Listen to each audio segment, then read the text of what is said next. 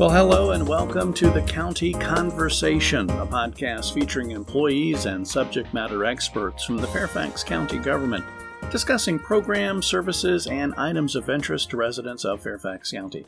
I'm your host, Jim Person, and on this edition of the Conversation, we're talking with Danielle Badra, Operations Division, Fairfax County's Land Development Services, and we're going to talk about her work as a technical writer for Land Development Services, what that means and what it all entails, but we're also going to leave a couple of minutes after that to talk about her passion as a poet, her interest in poetry, and the poetry prize she won from the University of Arkansas. After all, April is National Poetry Month, so a timely topic to throw in, so it makes perfect sense to tie in poetry with technical writing. Danielle, thanks for being here on the County Conversation podcast. Absolutely. Happy to be here. So does technical writing and poetry really tie together? No. No, but, I get some strange inspiration from this job, so we'll just go with that. Right. So technical writing, people think of that and go, well, two thoughts come to my mind. It's either really technical and it's something I'm probably not going to understand. Is that kind of what we're talking about? Absolutely, yeah. I mean, a lot of the language that's used in land development services, the engineers and the reviewers, they use a lot of jargon that the general public might not understand. And so it's my job to basically help kind of translate anything that would be hard for the public to understand into something that's more digestible. Okay. Well, you're pretty much talking about everything for me because, no technical understanding, no mechanical, no electrical. So, I'm kind of way down on the scale of the person, or high up on the scale, I should say, of the person that you're going to need to help. What do you do? Do you take reports from engineers and field personnel and then write them for the public? Tell me what your day is like. What do you do exactly? Sure. So I'm in the same boat as you, honestly, in terms of not understanding the technical knowledge, up front. But a lot of what I do is I'll ask questions so that I can get an understanding from the people who, so the engineers and the reviewers will write the documents originally, and then they'll come to me. And whatever content I don't understand, I'll ask questions about, and say, can you explain this to me further? And depending on exactly what the content is, will depend on exactly how we frame it to the audience. But if it's, for example, a training module, which I worked with somebody recently on developing a land development training module, and trying to make sure that the language, if there was highly technical language being used, that at least somewhere in the training there was a definition for that language, so that not only people are able to learn some of this technical language, but they can also understand the basic stuff as well. Mm-hmm. Yeah. You mentioned a training document. Are there multiple audiences that you're dealing with? In other words, internal staff, external public, that type of thing? Yeah, absolutely. I mean, our PIO tends to deal more with the public-facing stuff, but I do a little bit of that as well. I focus pretty heavily on internal documents, stuff going to the board, for example. I work on a lot of board packages, as well as PowerPoints that are going to be presented to the board, and internal training. But also this latest training module is one that's going to be going out to the public. Yeah. Okay. So how did you get into technical writing? Did you, have schooling that led you there, or did, early in your life, in your childhood, when you're playing with your toys or playing board games or whatever, you said, I want to write technical writing when I grow up? How did you get here? So no, I definitely did not dream of this position. I actually wanted to be a veterinarian, which, I don't know. I never even went down that path. But I ended up going to George Mason University to get my Master's of Fine Arts in Poetry. And it's a 3-year-long program. And if you get funding for the program, which I did, then you end up spending 2 years out of those 3 years teaching and 1 year tutoring in the Writing Center. And in the 2 years of teaching and the 1 year in the writing center, I developed these skills of being able to, review documents pretty quickly, because when you're a teacher, you have to do grading and all that sort of stuff. But also just a wide variety of documents from working in the writing center. I worked in Arlington at the graduate school there for conflict resolution and the law school. And I mean, I got every type of document you can think of. And I had to be able to respond to each of these different cases and figure out, how do I help this person the best that I can?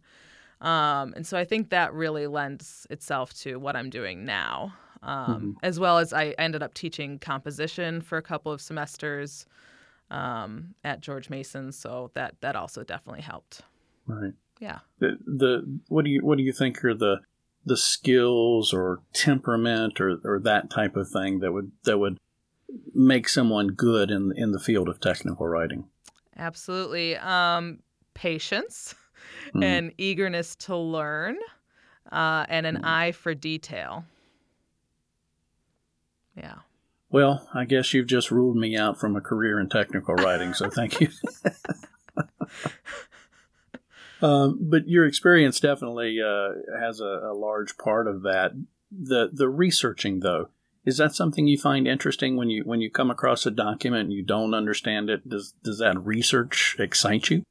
Absolutely. For example, I worked for a couple of years when I was in kind of a different position at LDS. I was working on the Public Facilities Manual, which I had no idea what that document was. And it basically helps to set out guidelines for site development in the county. And I ended up learning a lot about tree preservation in the county and about stormwater maintenance and about soil, just a whole wide variety of things. Street lights. I ended up learning a lot about street lights and how, those are regulated. So, I find myself knowing a lot more about how things work around me now, which is great. Okay. Yeah. No, it makes you for a well-rounded person as well. Yeah. Yeah. So, advice for residents listening to this podcast who may have to deal with land development services, a permit, or go through the permitting process, or maybe even any other county agency that has jargon or technical words or that type of stuff, reports or things that they may get from the county. They don't understand it. What advice would you have from that technical writer side, trying to put this technical jargon into plain English, if you will?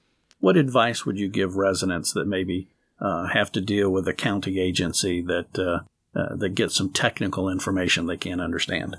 Absolutely. I'd say one of the most important things is navigating our website and really reading some of the content that's there.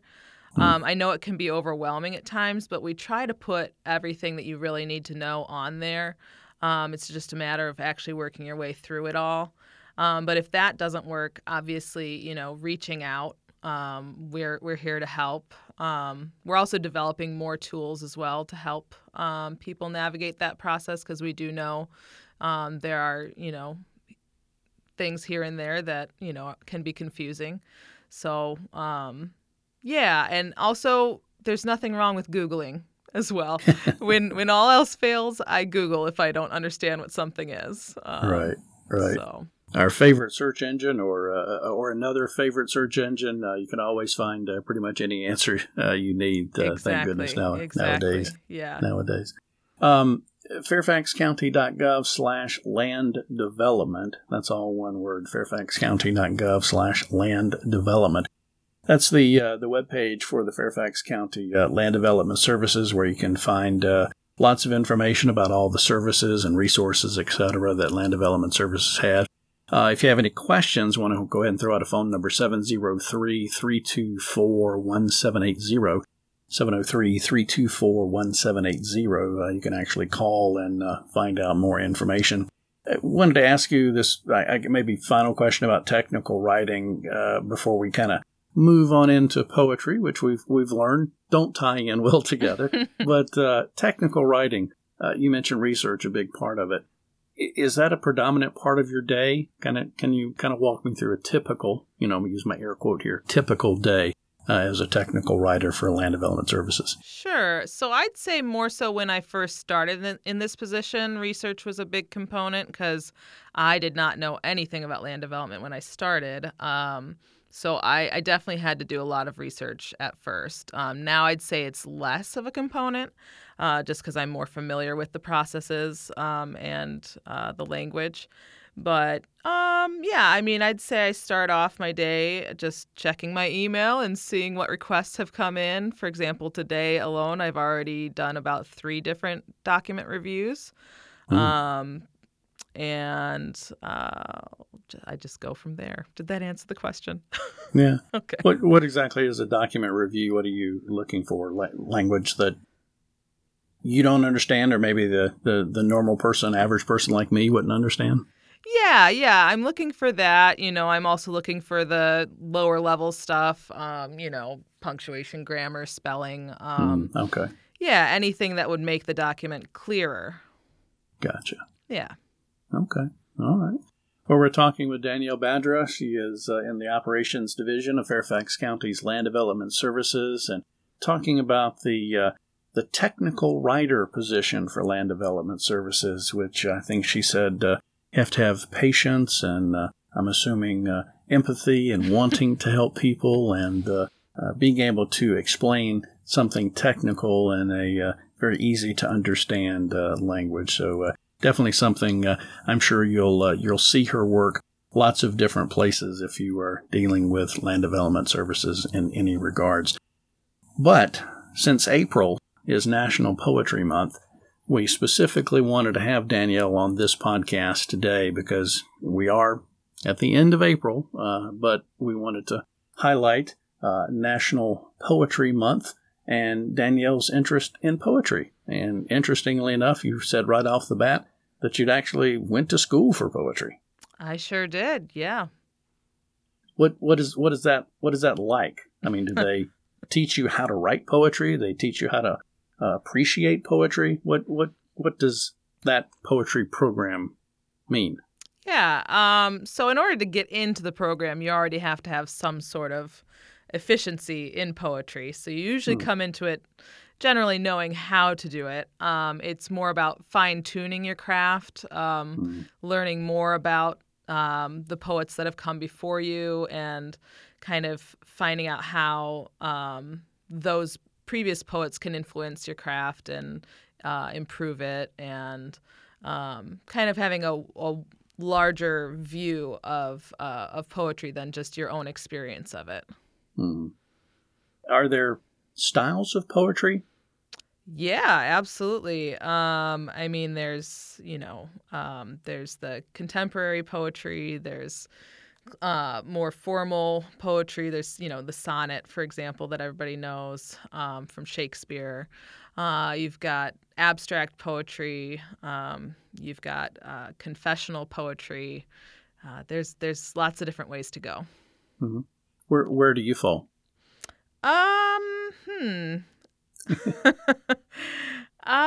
Eclectic. Yeah, I'll say eclectic. Yeah, I tend to do more inventive forms in terms of how the poems actually appear on the page. But I'd say there's a bit of confession going on there as well, as they tend to be more personal poems for me. Okay. So, yeah. Is this just a passion? Is it a hobby? Is it something you'd like to make a career out of? I like to think of it as my second career, as this is the career that doesn't make much money, so hence the need for the first career. That's right.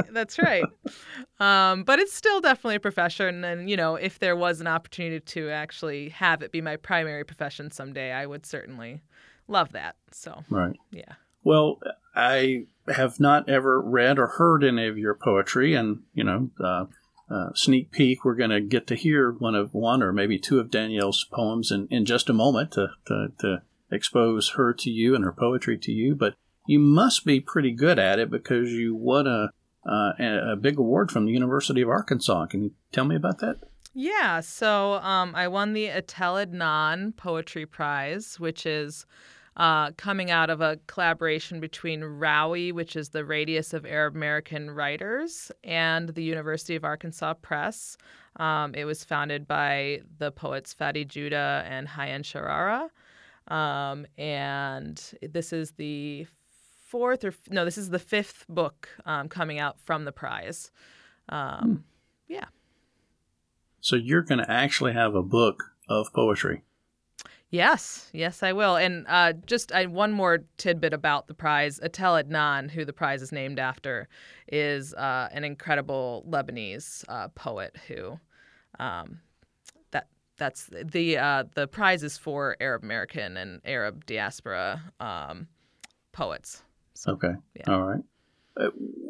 Details, is the process ongoing now? Is there a publication date in the future? I mean, what can you tell us? Yeah. So we're working on the cover art now, which is kind of the fun part. Yeah. We've gotten through most of the editing process and proofreading and all that. The publication date is set for October of 2021. Wow. So looking forward to that. Yeah. Okay. And did you already have all the poems and poetry written for the book, or have you written specific things just for the book since the award was won?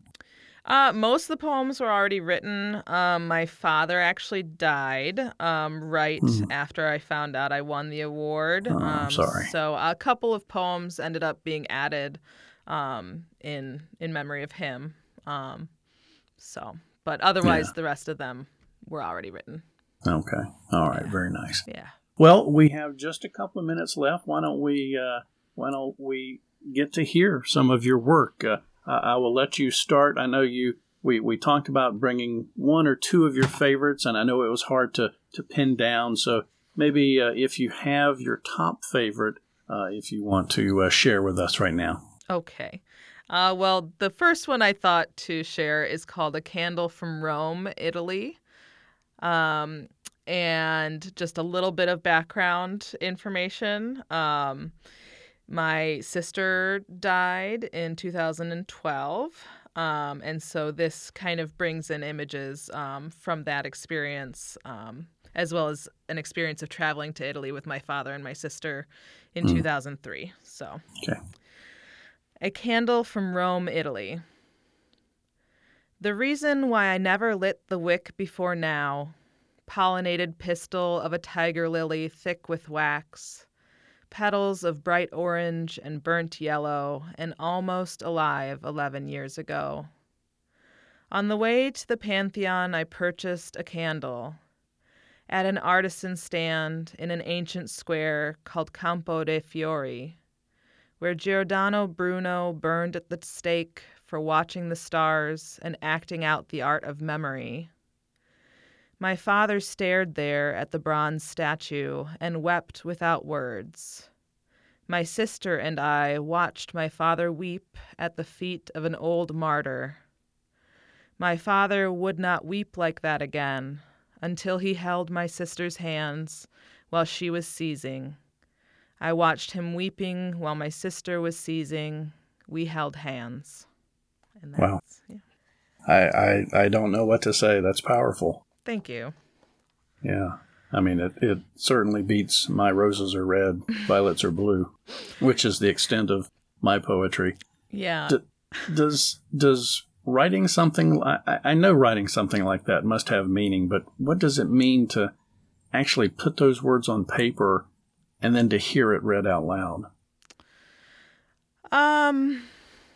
Well, so I've had several losses in my life, and grief is something hard to handle, and putting it on paper is like taking a little bit of it outside of myself and being able to store it somewhere else.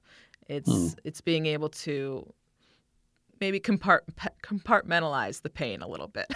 Right, sure. And I find it to be quite therapeutic, actually, to be able to come back to these poems when I need them. Yeah.